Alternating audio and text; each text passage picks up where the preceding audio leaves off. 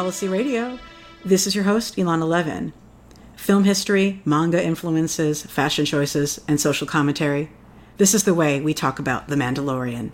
I swear this isn't normally a Star Wars podcast, even though you should definitely check out our Rise of Skywalker episode that we just posted the other day, and we have covered all of the recent Star Wars-y movies of recent years. But yeah, there's a lot of Star Wars right now, and we have a lot to say about it, from the filmmaking and cultural influences behind it. So yeah, of course, we're going to cover it. I have spoken. And joining me are two awesome guests.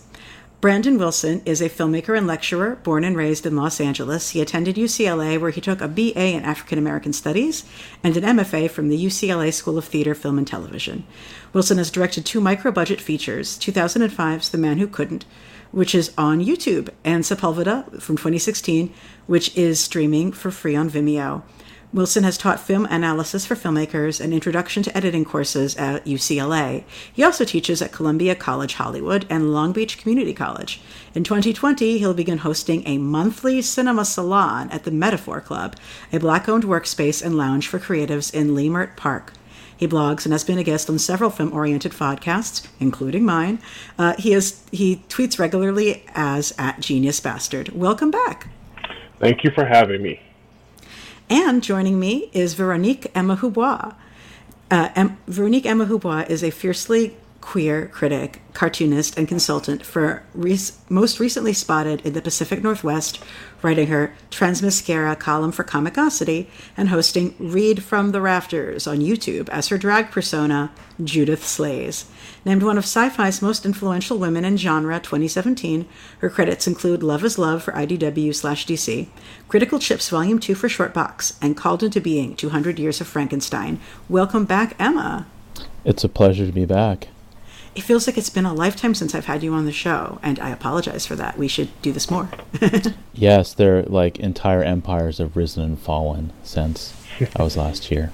I think I want to start by just having a few minutes that'll be spoiler-free, in case people are just deciding if this is a show they want to watch, and then we will go full spoiler shortly after.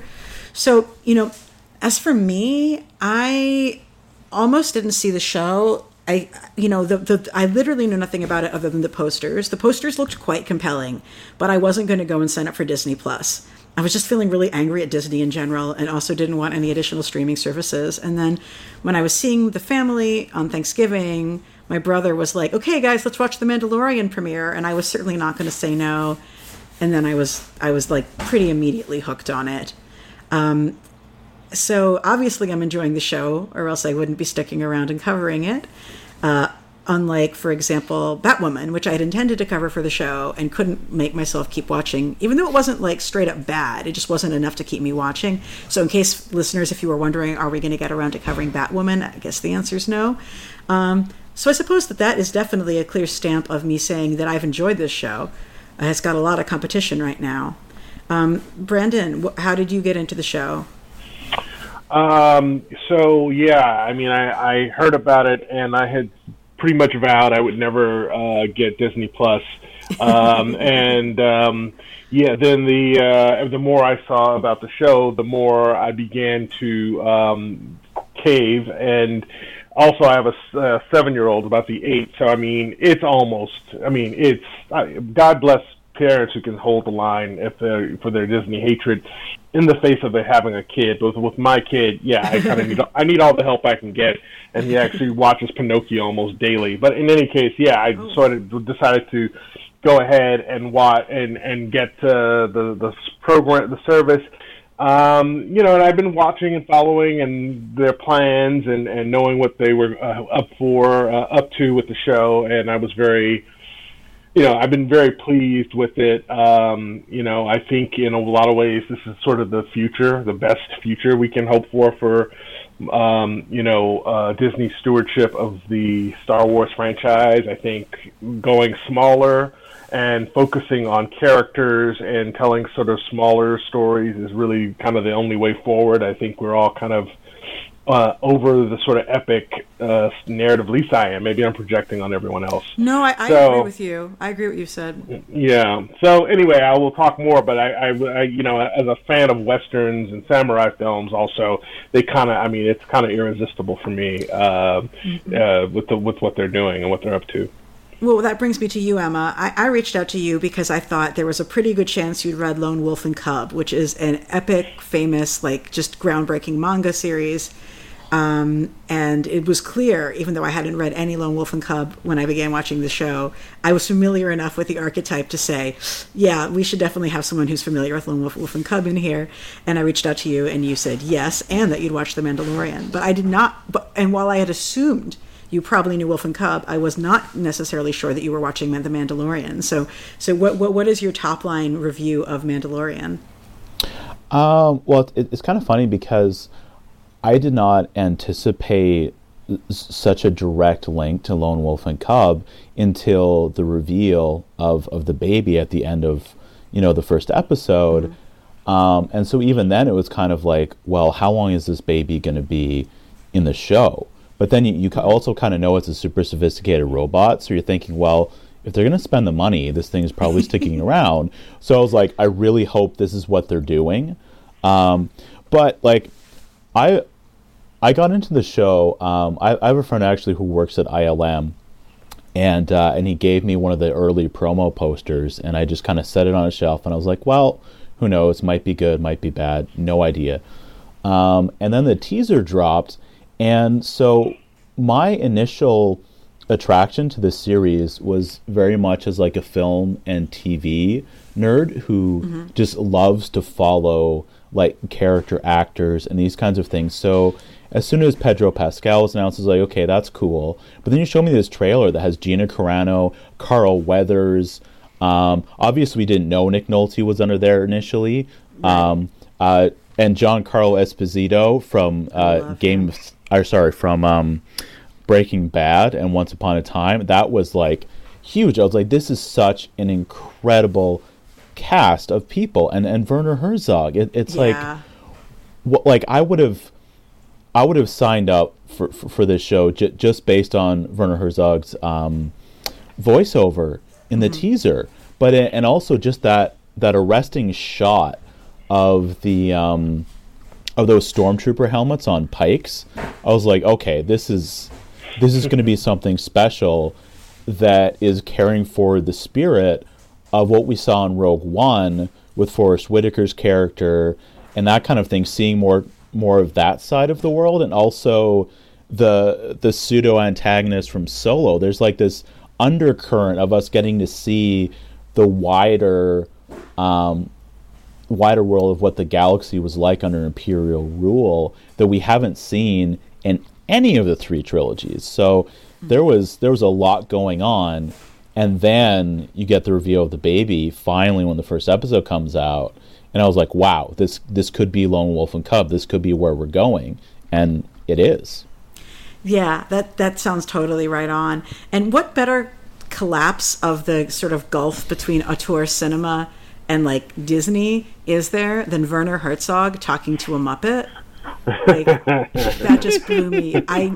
Of all the directors who I thought would maybe make an appearance on this, I was just simply stunned. And apparently Werner Herzog was the voice who was like, you guys have to keep this as a Muppet, like you cannot make this CGI. Yes. And Werner was super right. Yeah, Werner Herzog. Since I've just been babbling about him, does anybody want to reflect on the significance of that? I mean, it's interesting because for a world in which we have this giant Nazi metaphor running around all the time, we haven't really had the German accent. Right.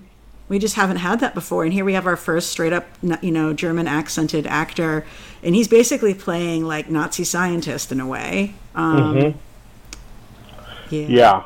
Yeah, I mean, it's right there. I love the bit of the costume design that he's got this imperial medallion, kind of like the Iron Cross that you associate with the German, sort of World War II era German uniform.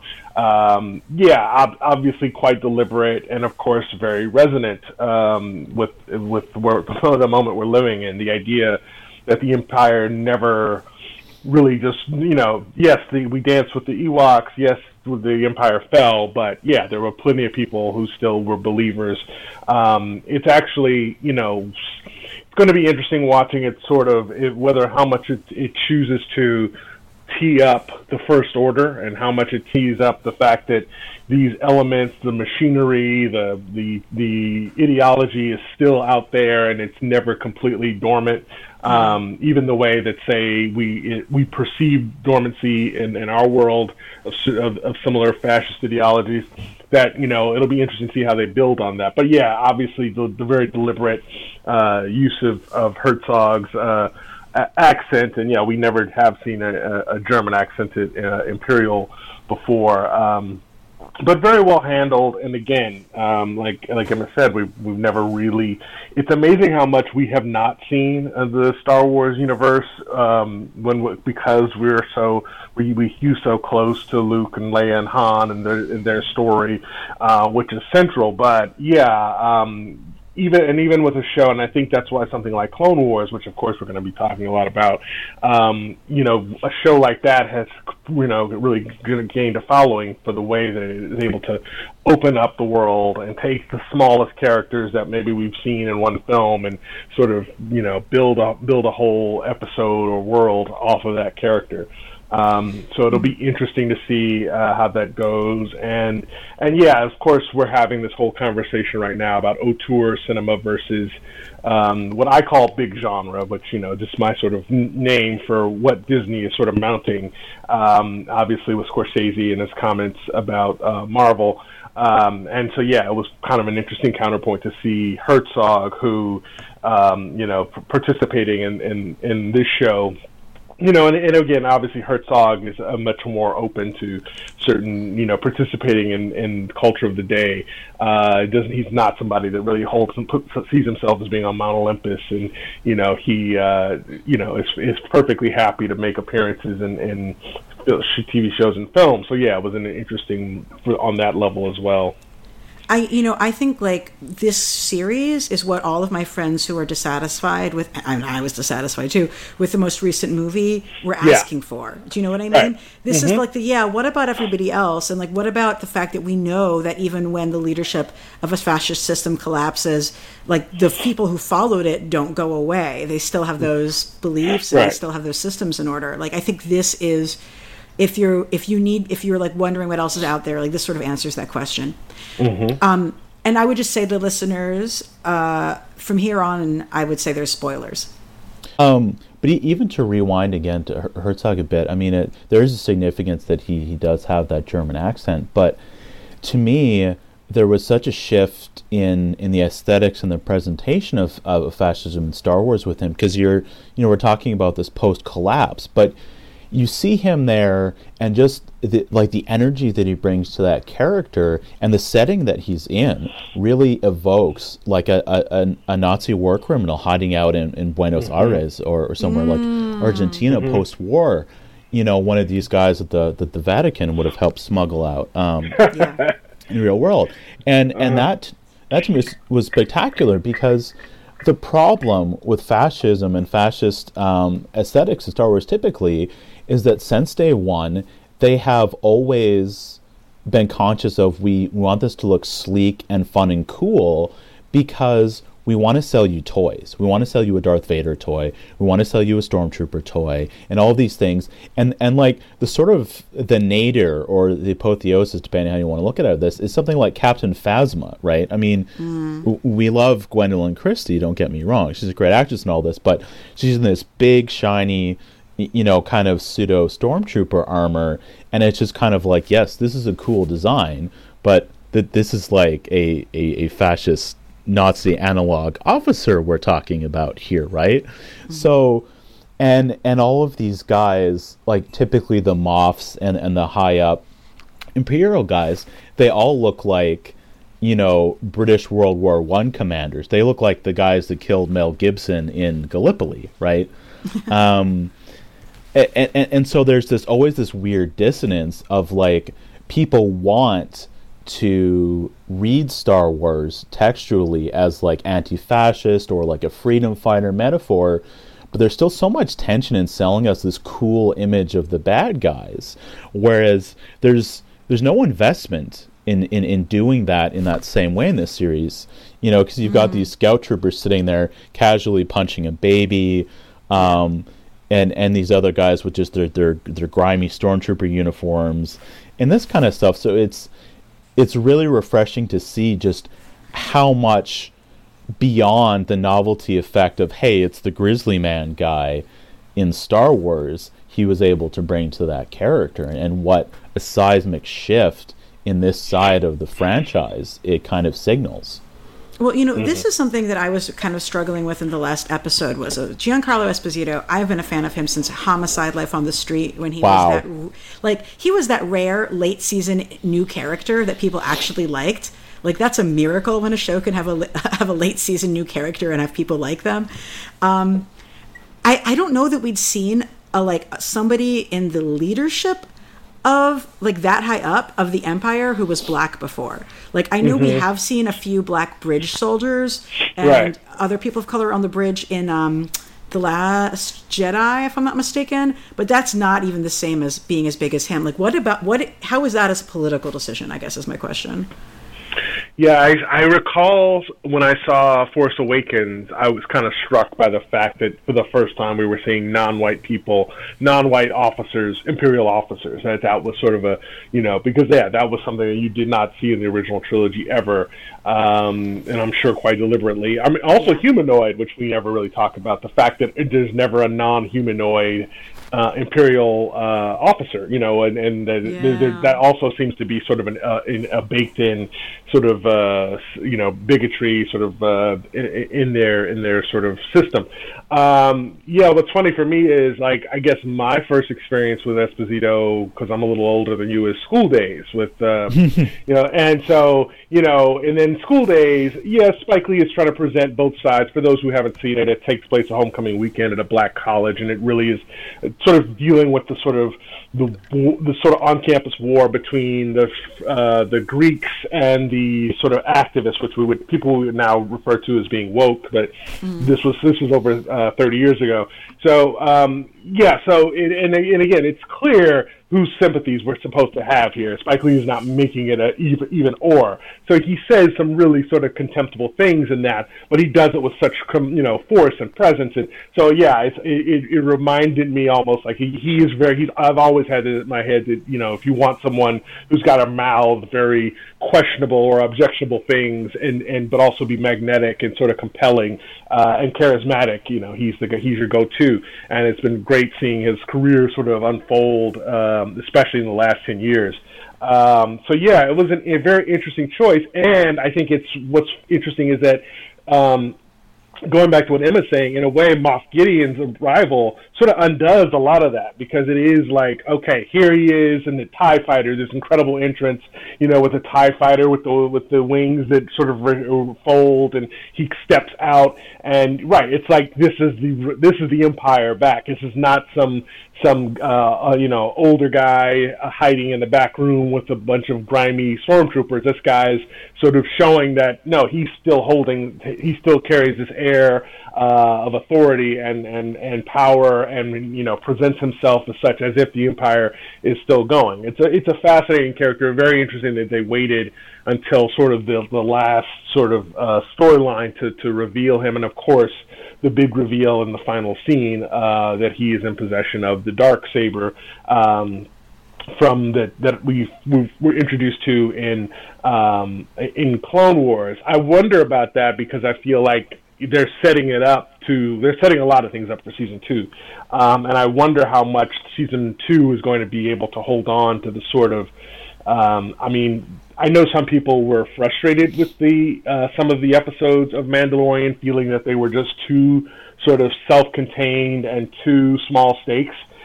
I want to say I love that about The Mandalorian, because I am, this year especially, when we've seen so many big things, franchises come to a close and they're never completely satisfying. In my opinion, there's always something I'm kind of like, well, okay. I really just have just relished the fact that we are getting something that feels big, but is also very small stakes, and Yeah. and it feels like people are kind of wrestling with that, like. But he's not trying to find out the identity of some crucial character that's gonna have earth-shattering ramifications for the galaxy. And I'm like, no, that's what's great about it. It's just these small little adventures that, you know, the less he says, the better, in my opinion. And yeah, I love all that. But of course, the show, you know, we get the reveal of the name.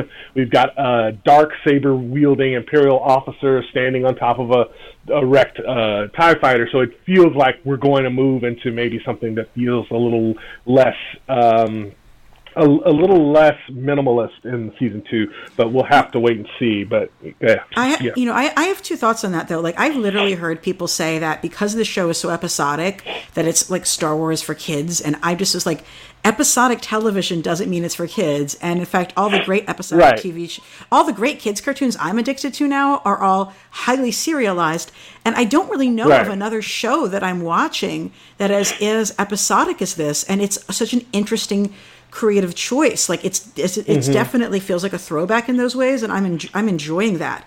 But in terms of the small scale, I do think that this show, especially in the finale, sort of postulates that the future of this child is as important as anything, and that the future of all the individual children, like, it's, you know, the show asks you to care about children a lot. Like, you have all of these flashbacks to Mando as a kid, and then you have all the little kids, and the episode that's the Magnificent Seven, like total Magnificent Seven episode is the very Seven grounded. Samurai. Thank you. Sorry. Yeah. Well, one's a derivative of the other. I'm just being right. Yeah. No. It's yes. That is. I have seen one of those movies more than the other, but yes, thank you. Let's give the original film its due. You know, I think it actually is also saying that what happens to all these children is extremely important. Emma, do you want to talk with me a little bit about Lone Wolf and Cub with this show? I do, but first I need Brandon to explain the Darksaber to me, because I was like, what is this thing? Because I haven't seen any of the Clone Wars cartoon. Nor have I. But I have a sense of like how deeply enmeshed in the production it is, because I can't remember his name, but one of the main producers of Clone Wars works on Mandalorian, and I believe he was one of the X-Wing pilots in that one episode. So yeah, Dave Filoni directed. There's just a few directors on the show. Everyone, I think, did 2, except for Taika Waititi, who did the last episode. So the Bryce Dallas Howard, I think, only did 1. Who's that? Oh, yeah, it's Bryce Dallas Howard. Yeah, she did the Seven Samurai episode. So, yeah, so those are the 2 one-offs, and then everyone else did, I believe, 2 episodes. So, Dave Filoni, Rick Famuyiwa, who directed The Wood, if we're going to go way back when, and Dope not too long ago. He was one of the other ones. And then Deborah Chow, who is, of course, has been selected to sort of be the director for the Obi-Wan Kenobi series that they're going to be doing. Probably, I don't know if it's next year or year after next. These things take a while. But so in any case, yeah, that was a cool moment where they were all the X-Wing pilots in the Prisoner episode. With the Prison Break episode. So the Darksaber, and I want to say I only sort of watch Clone Wars. Like I probably have not even seen half of them. My 20-year-old is far more versed than myself on this, and he's a Clone Wars fanatic. And he maintains that one of the best sort of story arcs was the sort of when Mandalore became a big part of it, and they got into sort of Mandalore's history. So. Long story short, the Darksaber first appears in season 2. There's the 12th episode called The Mandalore Plot, and of course, you've got Disney Plus, so you've got all of these, and there's another season of Clone Wars coming, which I didn't realize until like about a week ago. So the Mandalore Plot is about the fact that there is a new regime of Mandalorians that are sort of running things, and they have abandoned the warrior ways of the traditional ways, and they are now pacifists. And there is the head of state is a woman named Duchess Satine, who has, I think, is an old flame of Obi-Wan's, if I'm not mistaken. And it is uncovered that there is a sort of terrorist group called Death Watch that in later seasons becomes important. And in that episode, this is the Mandalore Plot, we see the Darksaber. We see that a Mandalorian fights Obi-Wan, and he produces this dark saber that was stolen from a Jedi temple. As I understand it, the dark saber was made by a Mandalorian Jedi some, long time ago in the past, and it's a one-of-a-kind lightsaber. It's single edge. The blade's a little different, so that actually you can see like one side is the blade and one side is not. I don't know how that works with a lightsaber. So it comes up in later seasons, and it also comes up again on the later show Star Wars Rebels, which is set in just before A New Hope. It comes up there too with Mandalorians.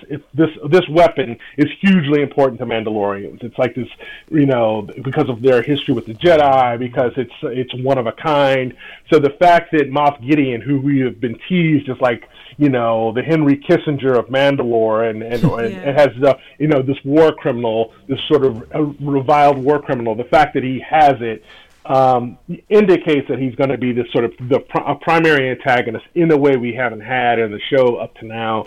And I mean, obviously, if they were introducing it at the end of the first season, my guess is it's going to be Mando's mission is to sort of reclaim the Darksaber because for Mandalorians, because it's theirs and it sort of belongs to them, and so that's the sort of long and short of that. And it is the first time that the Darksaber has ever appeared in a live action, in any sort of live action. So that's pretty cool. And in a way, of course, I'm also, veteran listeners of the podcast know I'm also a big Marvel nerd. So it's kind of cool that this show has been much more integrated in terms of the films, but also the series and other elements than I think we've seen in what Marvel's TV work so far has done. Of course, now we're going to get a whole new type of Marvel show coming soon because of the change with Disney Plus. But yeah, it's cool that clearly there's been a few gestures, a few nods to the animated series that Filoni's run as being canon and part of the story.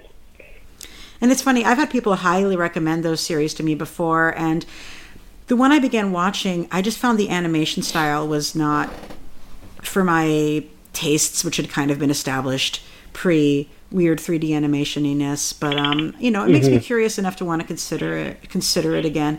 I think the aesthetics of this show are just really strong. Like, they have really put a lot of thought into all the cinematography, all of the art direction as well, and the music and the sound design. And I feel like it was more careful and thoughtful about those things than the most recent movie even was. And it knows that what it's drawing from. But yeah, the whole framing of this as being a lone wolf and cub story was definitely a thing that was a reveal from the first episode, because you don't see an adorable baby in the trailers, and they were able to keep that from the public eye for some time. And I've literally seen people debating is this drawing from samurai movies? Is this drawing from westerns? And it's for Christ's sake, it's obviously from both, because those two genres are built off of each other. Right. But from the comics as well, when I think about Emma, if you can dig in for a little bit for me with Lone Wolf and Cub, that would be awesome. I think you kind of want to rewind back to where George Lucas started all of this from, because I think the most powerful argument for why Favreau and his team doing this is so important is because it recaptures and reconstitutes the influence of Japanese film and culture on George Lucas and his decisions to do everything that he did in Star Wars. Because and you can, a lot of people know this, you can find on Wikipedia, but even the word Jedi comes from the Japanese term for the type of samurai period films that Akira Kurosawa started with Rashomon and the Seventh Samurai and all of this. And it's one of my favorite little bits of Star Wars trivia is that George Lucas had pursued Toshiro Mifune, who was, Akira Kurosawa was main leading man for most of his films. That's who he wanted for Obi-Wan Kenobi. That would have been amazing. So you can see how the trajectory of the franchise would have changed if Mifune had said yes. I like to think that, God bless Ewan McGregor, but we could have had Tadanobu Asano as as Obi-Wan in the prequels, and that would have just been mind-blowing, unprecedented. But I mean, we live in the world we live in. But so I love the fact that Favreau and the rest of the creators, that they went back to these original texts to adapt them in honestly the same ways that Marvel does its own comics, right? So they take a look at this, and I mean, Lone Wolf and Cub is like the degree to which it's infiltrated and informed our culture of just pop culture since the 1970s is, you can't overblow it, you can't exaggerate it. And I wrote a piece recently when the writer of it, Kazuo Koike, recently died, just kind of tracing all of the steps of the different ways that individual manga series has been so influential. Because I mean, I think a lot, like most people's direct, I guess contact with it comes from a Wu-Tang Clan song, from Fourth Chamber, right? Mm-hmm. Because you get the English dub of the intro that's supposed to be spoken in the child's voice, describing his father and all of this, and then the beat kicks in, and it's a classic Wu-Tang joint. But you see the clips of it that get played in Kill Bill Volume 2 when Beatrix's daughter is watching it. But the basic idea of it is that Ogami Ito is the executioner for the shogun, right? Like, he's the guy who, executes the death sentences for anybody the shogun decides has to die. And there's kind of a vast conspiracy from another clan that basically they want this prestigious role for their family and to consolidate power within the shogunate. So they set him up as looking disloyal, and they try to have him killed. His wife and son are killed. He survives. His wife dies. Him and his infant son survive, and he comes back to his son, who's just a little infant, the same size as Baby Yoda is in The Mandalorian. And he says to the kid, he says, "You've got two choices." And he puts a ball down, and he puts a knife on the floor, and he says, "Choose the ball, and you'll go with your mother." So he'll kill the son, and he'll be reunited with his mother in heaven. He says, "Or if you take the knife, you come with me, and we're going to go on this journey together." And so the kid crawls over to the knife, and they go on the run together.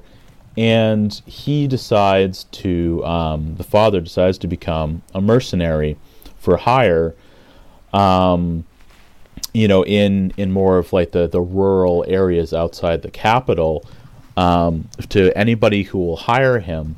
And so along the way, he's got to figure out impromptu childcare, or how he's going to deal with his kid while he's, bounty hunting or assassinating someone or doing all of these various jobs. And there's a big overarching plot, but he's kind of, he's a wandering sword for hire is the whole thing.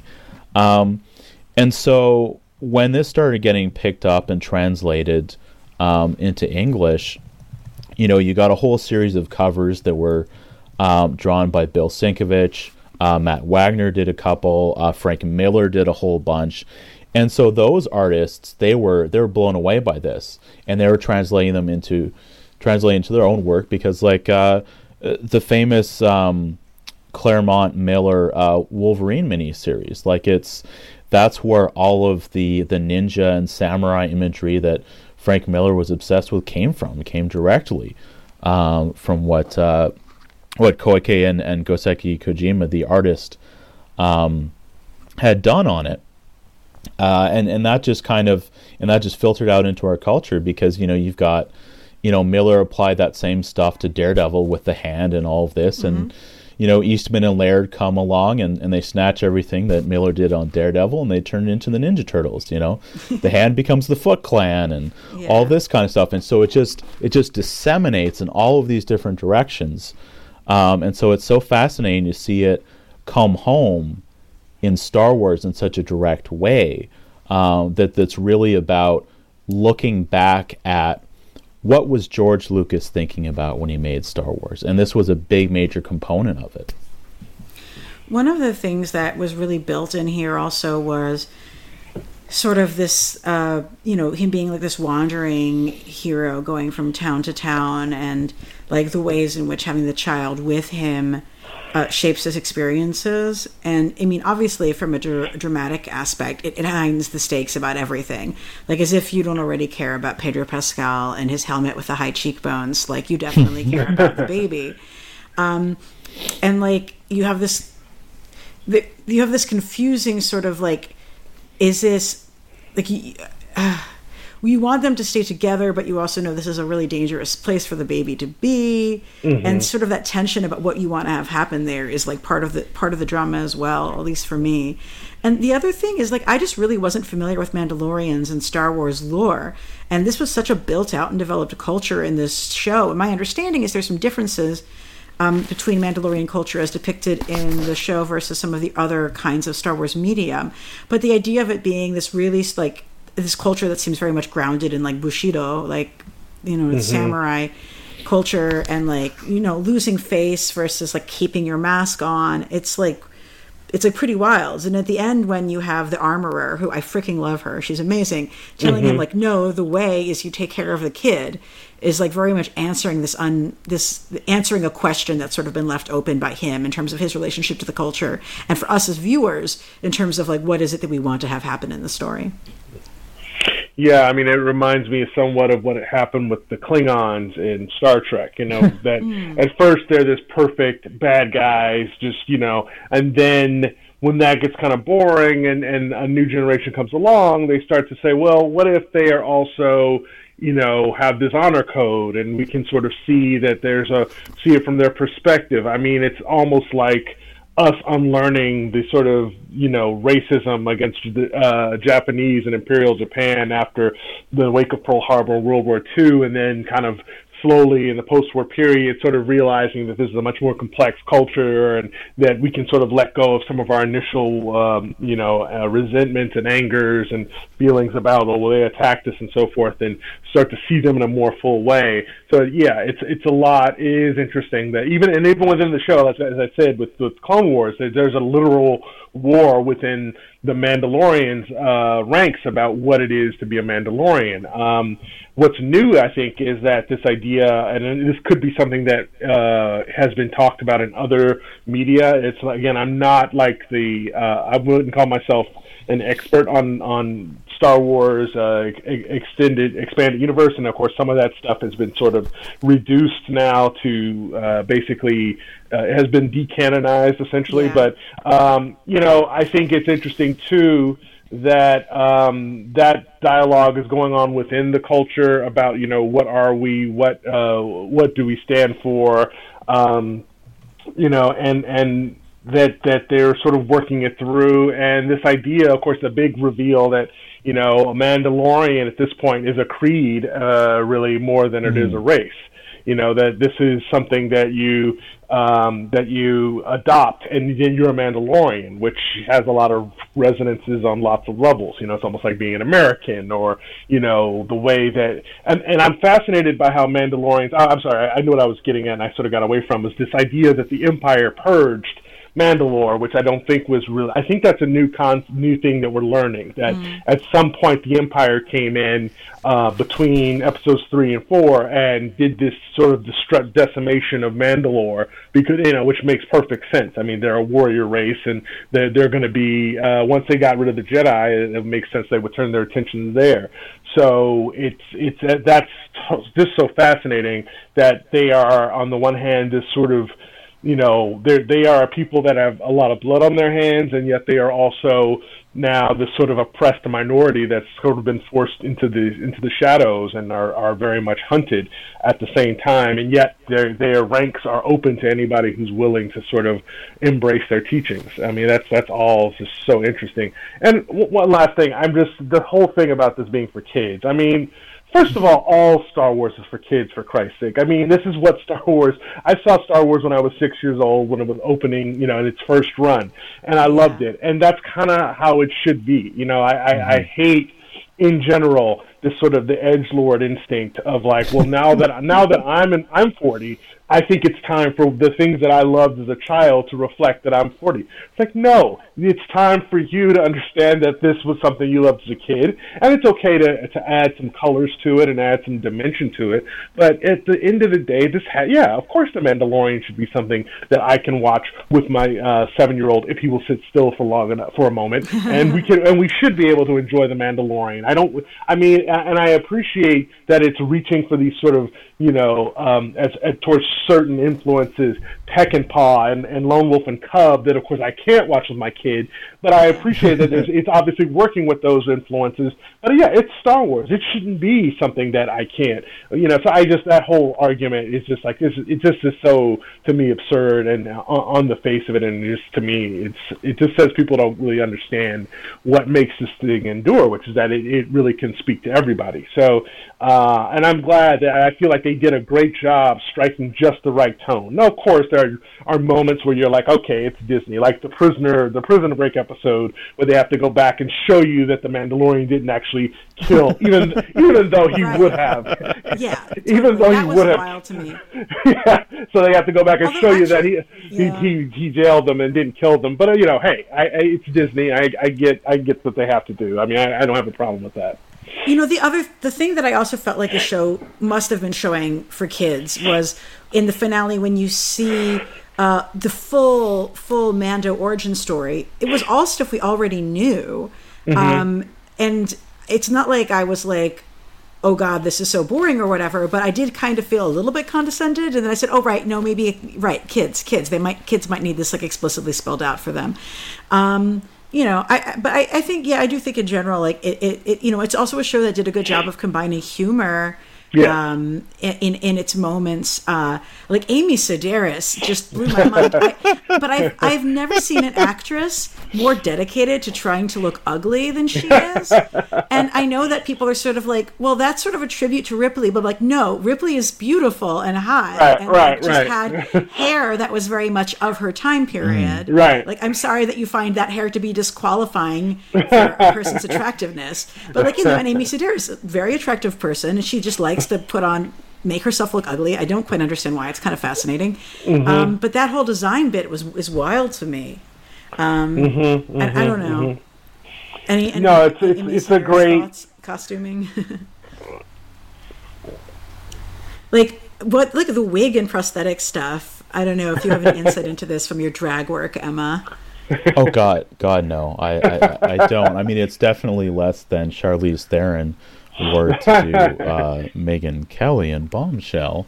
But the whole Mandalorian helmet thing.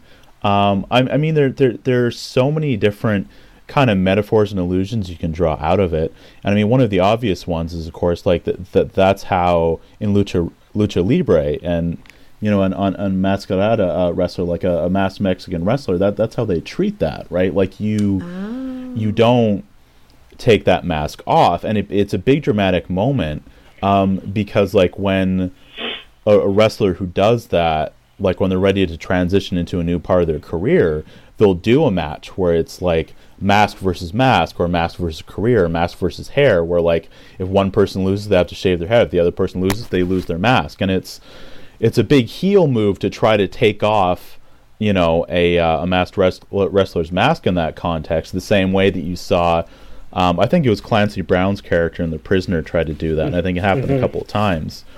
But the whole and the whole idea of them saying that being a Mandalorian is a creed, not a race. I mean, number one, I love the fact that Carl fucking Weathers was standing right there when she said that line, and I just heard the Rocky theme.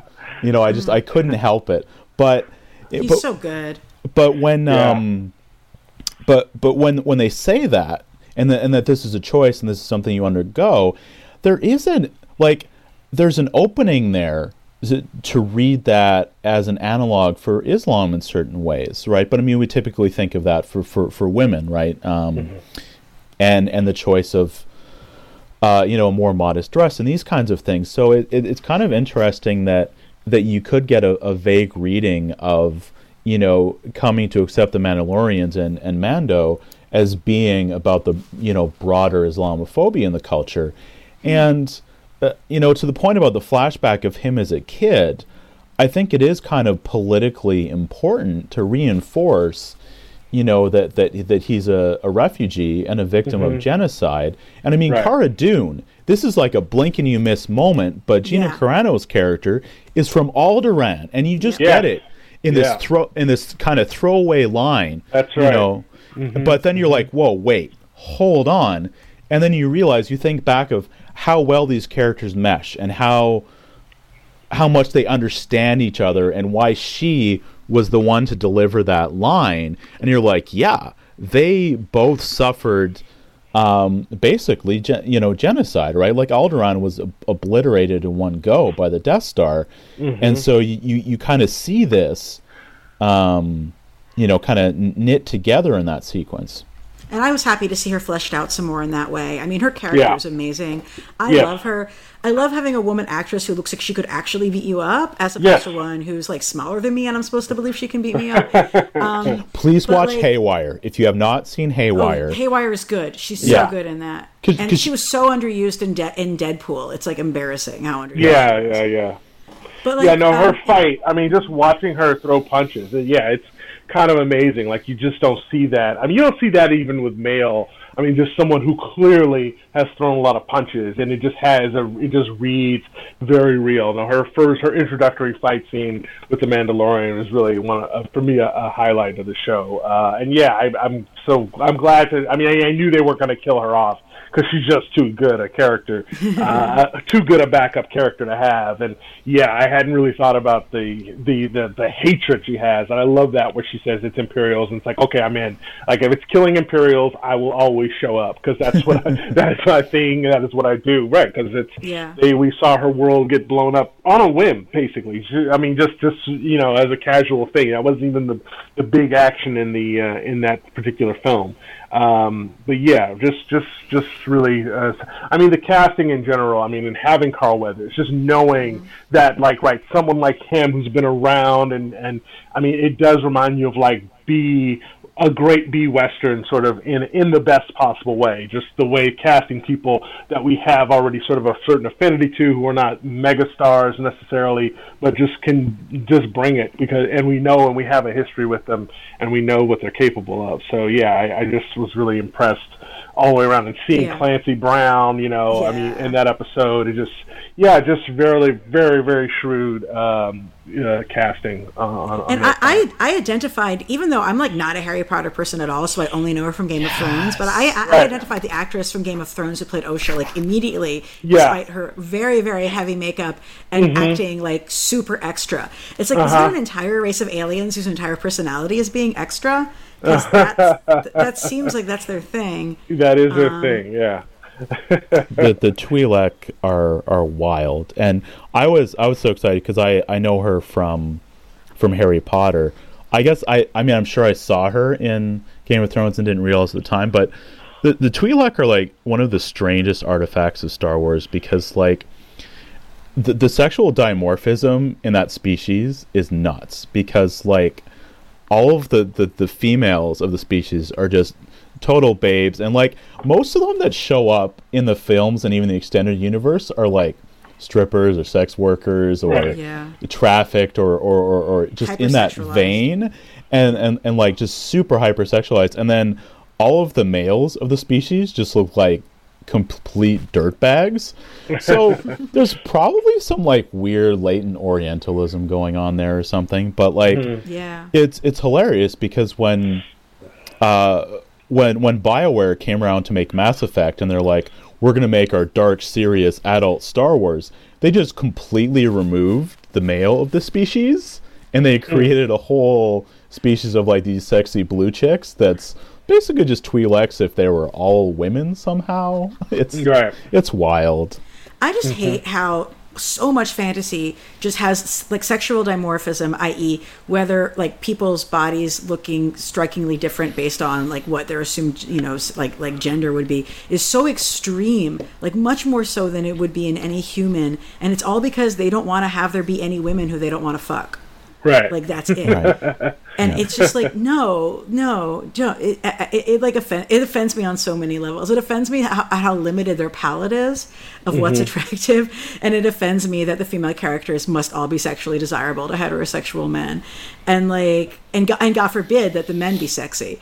Although I seriously give this one props for, like, this has been a topic of conversation.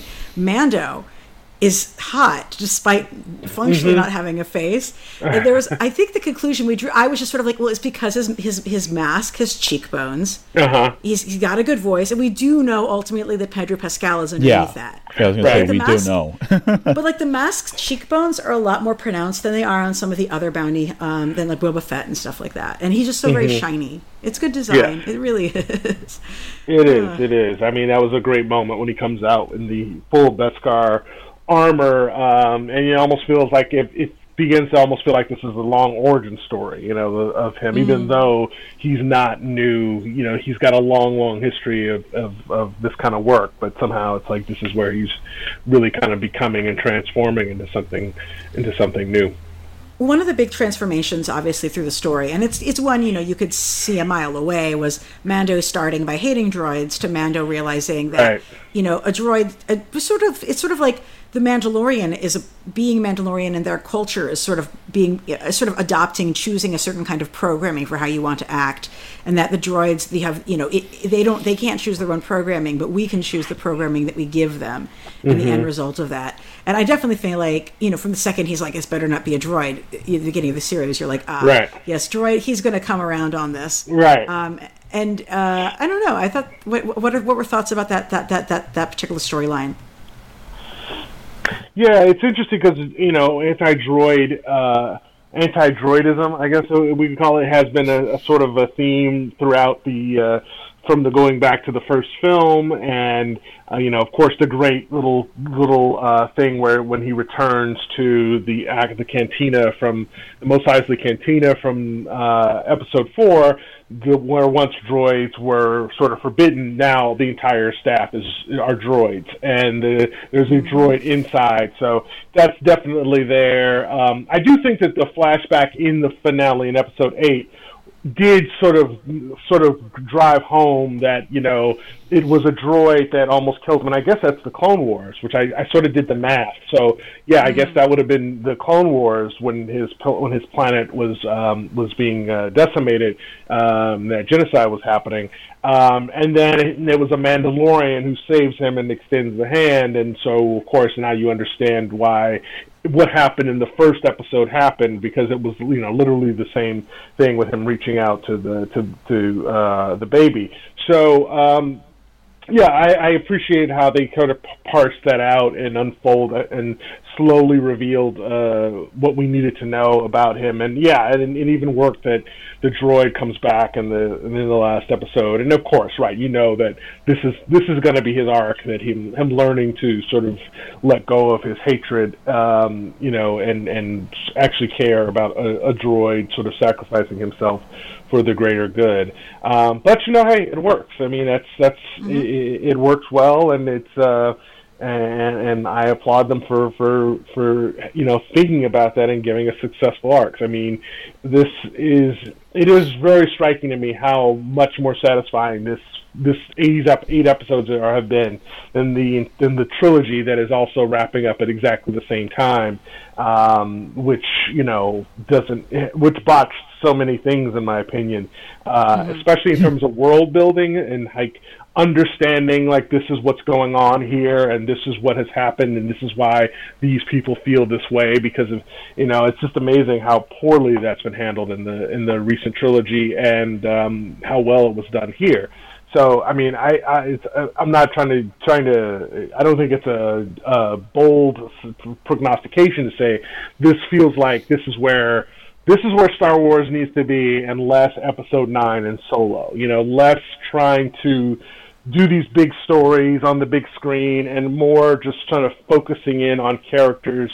It almost reminds me of what happens with Westerns in the 50s, and I think this is interesting, relevant also, because Westerns, somewhat like musicals, people have these sort of ideas, very fixed ideas about them, and they think they don't like them, and they think they are just one thing, when in fact, I think in both Westerns and musicals, regardless of your disposition or taste, you can probably find one that fits you if you really spend the time to look for it. It's not, monolithic thing.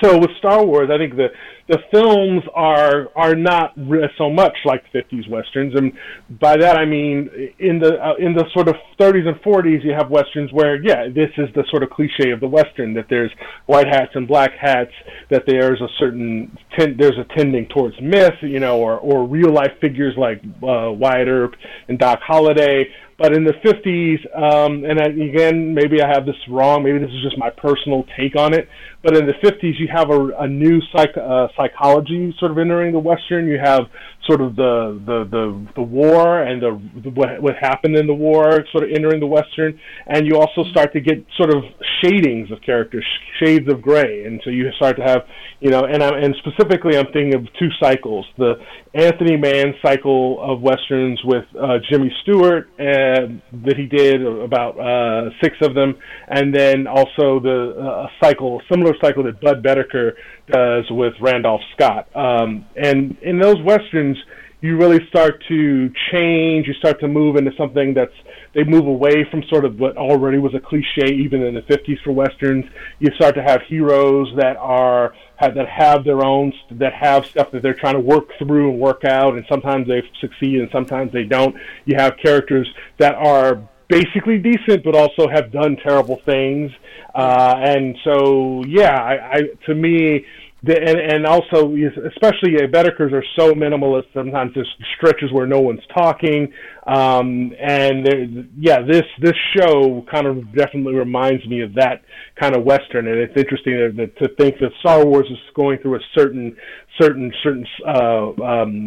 of cycle and arc the way the Western did, and then of course that leads to Peckinpah in the 60s, which they also just a little bit hint at a few times. I think every time Mando grabs a big gun and fires it, I'm thinking of Pike, at the end of the Wild Bunch, and even the 2-part finale, felt very much had that sort of slightly apocalyptic, like, this is it, and if we're gonna go out, let's go out this way. Well, it's like you have till sundown. Like, right. You're never gonna have. No one will ever say you have till sundown in any other kind of Star Wars property. Right. People fret a lot, and understandably, Lord knows, about the dominance of superhero media, but people forget that cowboy movies were everything, and cowboy TV shows were everything for decades in America. Like, this was like the hugest genre for such a long time. So we've been through cycles like that, in the past. So it's interesting to see that kind of getting brought back through the same engine that's providing us with like our endless supply of superheroes, basically. Correct. Yeah, I mean, apologies for bringing him up, but that Tarantino really kind of broke that open for me, because I was a Western skeptic. I mean, I love the remake of True Grit, with the Coen Brothers one, and there was a couple explicit Westerns along the way that was like, okay, sure, but after Django and just kind of how much Tarantino was talking about what went into it, then you look up films like The Great Silence, so you get into Peckinpah and these kind of things, and you sort of see that open up, and kind of like, and Tarantino railing against John Ford, and making fun of him with the Ku Klux Klan guys in Django Unchained. But you do see that pervasiveness of the Western in Once Upon a Time in Hollywood, right? Yes. Where it just, but then there's other directors like James Mangold, right, who, the reason why Logan is called Logan is because it's referencing Shane, right? And that he wanted to kind of do a similar thing. And it's so funny because the Prisoner episode is, I believe it's credited to Christopher Yost, who is the co-creator of X-23, who was... Oh, shit. Right? Because he co-created her on X-Men Evolution back in the day, right? And so he comes back to do a space Western episode, and that really kind of... There's so many like loops of the animation and comics and genre world that just keep circling back on each other, right? That you see this name and you're like, oh, I know who that is. You know, one character type that was in this that I hadn't seen in other Star Wars was the like bounty hunter Trustafarian kid who hires him to help. And like we all know that guy is going down. Right. That was definitely a new character type for the series. Yes, but it's also that kind of kid is like such a Western trope. You know, the kid he's got all the gear. He's heard the stories. He's gonna force his way into sort of the mythology, and he has no clue. And he usually ends up getting himself killed. And that he's got a real ruthless streak.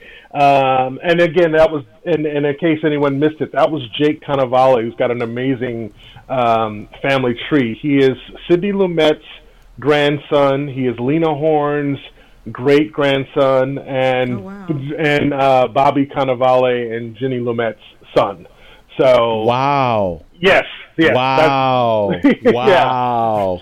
So that's him, and he did a great job, I think, portraying this kind of kid. That the second you see him sitting in Han Solo's seat, no less, which is a great touch, where he shot Greedo. You get it, and again, I mean there's a certain that's the whole pleasure of the Western, though, is seeing these things play out in new ways and seeing the tropes brought up, and you kind of know where it's going, but you want to see how it plays out this time around. And so, we got to also mention the end of the Gunslinger. There's a very good chance that was Boba Fett at the end of the Gunslinger, going to the body of Ming-Na Wen's character. That's so because there's there's been videos done already where there's a spur sound with the steps, and if you go back in Empire Strikes Back, when Boba Fett steps out in Cloud City, you hear those sort of spurs. And it's because at first it was a little confusing when I watched the episode. I thought it was Mando. We were going back to see that Mando had sort of taken something off her body or buried her or something, but no, and then it cuts. So I was thinking that this is where we were going for the finale, but that means that they may be saving it for season 2, that Boba Fett actually is alive, and that this is going to be either an ally or an antagonist to the Mandalorian. So I think that's definitely on its way. I mean, fans are going to just demand that to happen, and it's easy enough to do a Boba Fett with a costume and all that. Yes. Your point about the Trustafarian bounty hunter as a type, it made me think about specifically like Ricky Nelson and Ariel Bravo, for example, and the thing is, he never played a pop song for us, so he's like actually worse than Colorado. But what we did get a lot of was just stunning composed music throughout. Yeah, often with Western echoes and lots of Star Wars-y themes to it. And I wish I had more to say about it, other than it was magnificent. That's Academy Award winner Ludwig Göransson, who did the music for Black Panther. So he's the composer for Mandalorian. And I think they wanted something that had, since he did such an amazing job with the Black Panther score, finding African instruments and using them, and sort of giving it this sort of feeling like this was sort of old music, and with the Mandalorian, the sense of this being an old culture and feeling somewhat alien while also feeling like the sort of fitting in the Star Wars, it's the Star Wars sort of sound. They did a really terrific job, or he did a really terrific job. Baby Yoda obviously is the breakout star from the series, and it would have been so easy for that to go wrong. I have to just honor the fact that it went right. I mean, obviously one of the big problems with the worst very much non-humanoid character from Star Wars, which was Jar Jar Binks, was that character was a racist stereotype, and like you do that, you're hampering your ability to have anything good happen. But I think in The Prisoner, there's that they kind of recognize that, right? Yeah, there's that. What are you, a Gungan under there? Gungan, right. Yeah, that was amazing. So like letting Baby Yoda be animatronic and a puppet rather than being animation, I think was really wise. I loved looking at all of his little baby teeth. Like whenever he opens his mouth and you see he's got these little tiny teeth, I was like, that's just, for some reason, that is part of the cuteness, I think. Because obviously, you have the giant eyes, and the giant eyes is what makes anything cute. But there was like these subtle notes like that, the little fingers that look like a toddler's fingers, his little noises, the head tilting. just amazing puppet design. And I just don't know. I don't think you need to compare Babu Frick with Baby Yoda. We can love them both. What? Sorry? Babu Frick from the movie? From Babu episode Frick? 9. The mechanic. I am blessed enough to not have seen it. Okay. All I know is that Taika Waititi's IG droid got a more respectful send off than C-3PO apparently. So that's something. It's complicated. It is complicated. But they have a really excellent Muppet in Rise of Skywalker also, and I just think people have been making a fake competition that isn't necessary between my two adorable puppets who I love. I agree. And I just want to say, I find it incredibly gratifying that Baby Yoda, they were either they were just so trying to honor the sort of surprise at the end of the first episode, or they just kind of were caught flat-footed. The fact that we didn't have walls of Baby Yodas for sale this month is amazing to me. That something that took off so quick, and it's like the toys aren't there yet, so people have literally started making their own sort of Baby Yoda swag. It's kind of you really don't see that too much in this culture where it seems like everything is sort of tested. I mean, even the Mandalorian. I mean, I have I got a kid, so I know what's on the shelves, and the fact that he's not on the shelf everywhere, that a Christmas season came and this thing that took off wasn't already just there, is that's kind of remarkable. It just kind of makes you realize, okay, humans are doing this after all, and someone just didn't think that to have these a billion Baby Yoda toys ready for stocking stuffers. But Mm-hmm. Well, somebody also finally put out there yes, stormtroopers are really bad shots, and we're going to do a bit about it. Oh yes, right. That was it was so funny and excruciating at the same time, because every time he punched the bag, I was like, "Are you kidding me? I'm going to kill you!" But he's going to get killed messily at some point, and then they're sitting there just taking the shots, and neither one of them is saying a word. Oh God! But I think I think they punched the baby too much, and that was unnecessary. But I think the bad shots was very necessary. Oh yeah. That was pretty hysterical. And they have a lot of different stormtrooper designs and styles that are used through this in different ways, and you see different sort of fighting styles. It's pretty fleshed out with the stormtrooper lore, I think, in this.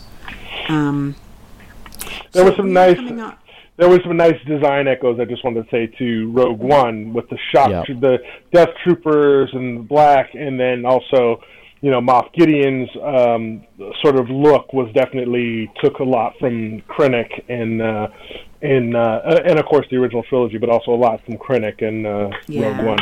Rogue One. I don't think we could have had the Mandalorian without Rogue One. I think that was a massive inflection point in the franchise. Yes, 100%. Yeah, that movie was amazing. I have 2 whole podcasts they did about it because I had so much to say, and I feel like there could always be more. Mm-hmm. The painted titles at the end of each episode, I think, are one of the most beloved features of it. Yeah. And I think it speaks to how great art, painted art, can be, and how it would be very much worth it for Marvel to invest in letting the Star Wars, comics, which have had some fabulous artists on them, don't get me wrong, Salvador Larroca was great, for example, but let there be some more full-on painted art, let that art sort of be in the foreground, because people just responded to it. It just called back to classic movie posters in a really powerful way. Well, I think those are actual process drawings, because it kind of sounded like, I just saw that video of, I think it may have been a D23 panel. I'm not sure where it was, but Pedro Pascal was talking on a panel about how when he came in for initial talks, they had all of this art up on the walls that sounded like those end credit crawls, and he was looking at the characters and he said, "Jon Favreau, am I that one or that one?" And then Favreau says, "No, he wants you to be the Mandalorian," and he was just stunned. So I think those are that is process art and storyboards for the series. That's kind of been my assumption all along. Cool. So we're coming up. We've come up on an hour. Do you folks have stuff that you want to hit on for sure before we go?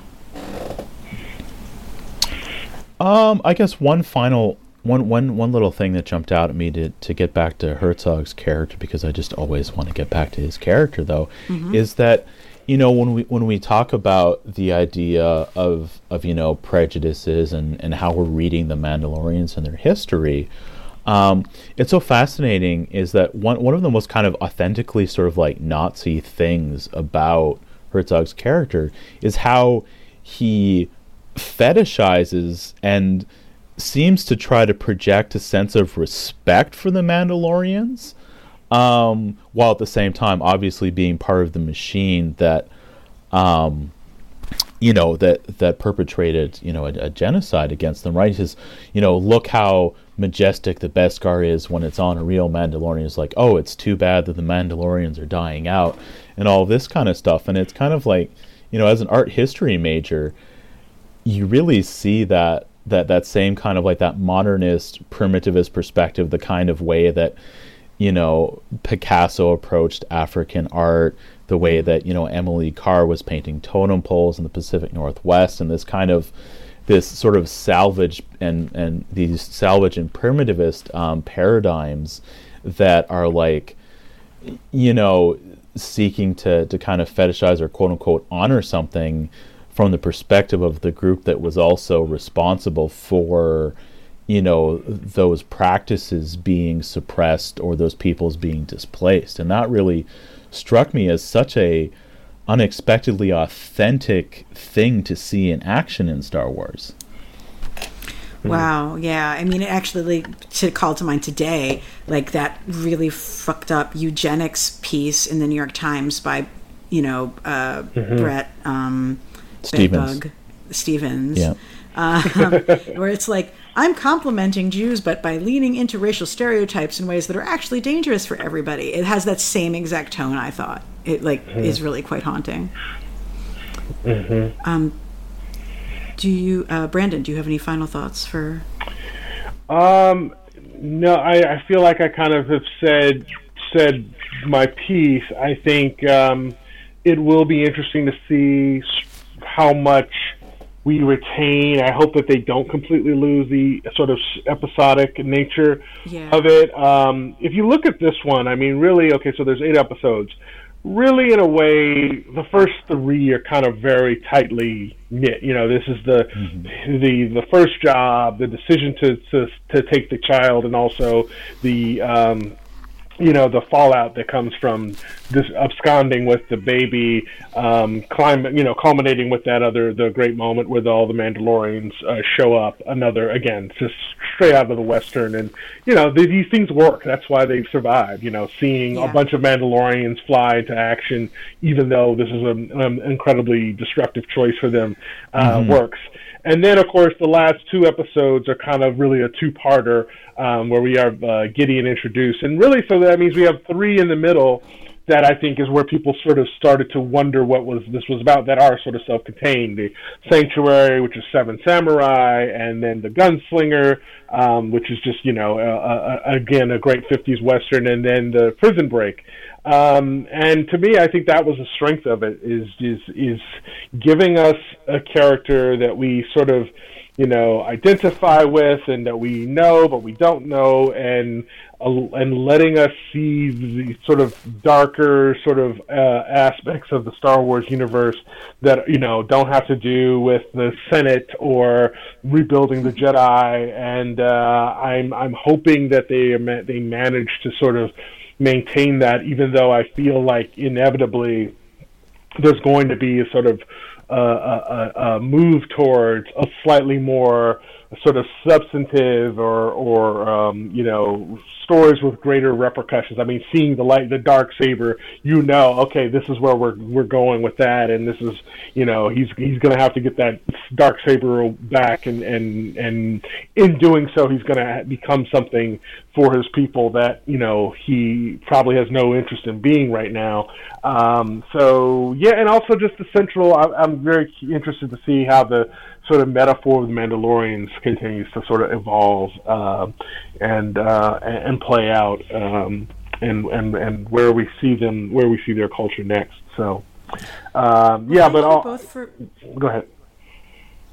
No, I was just saying. Well, thank you both for joining me. Where can our folks find your work? Emma, let us know specifically that Lone Wolf and Cub piece. Where can we find that?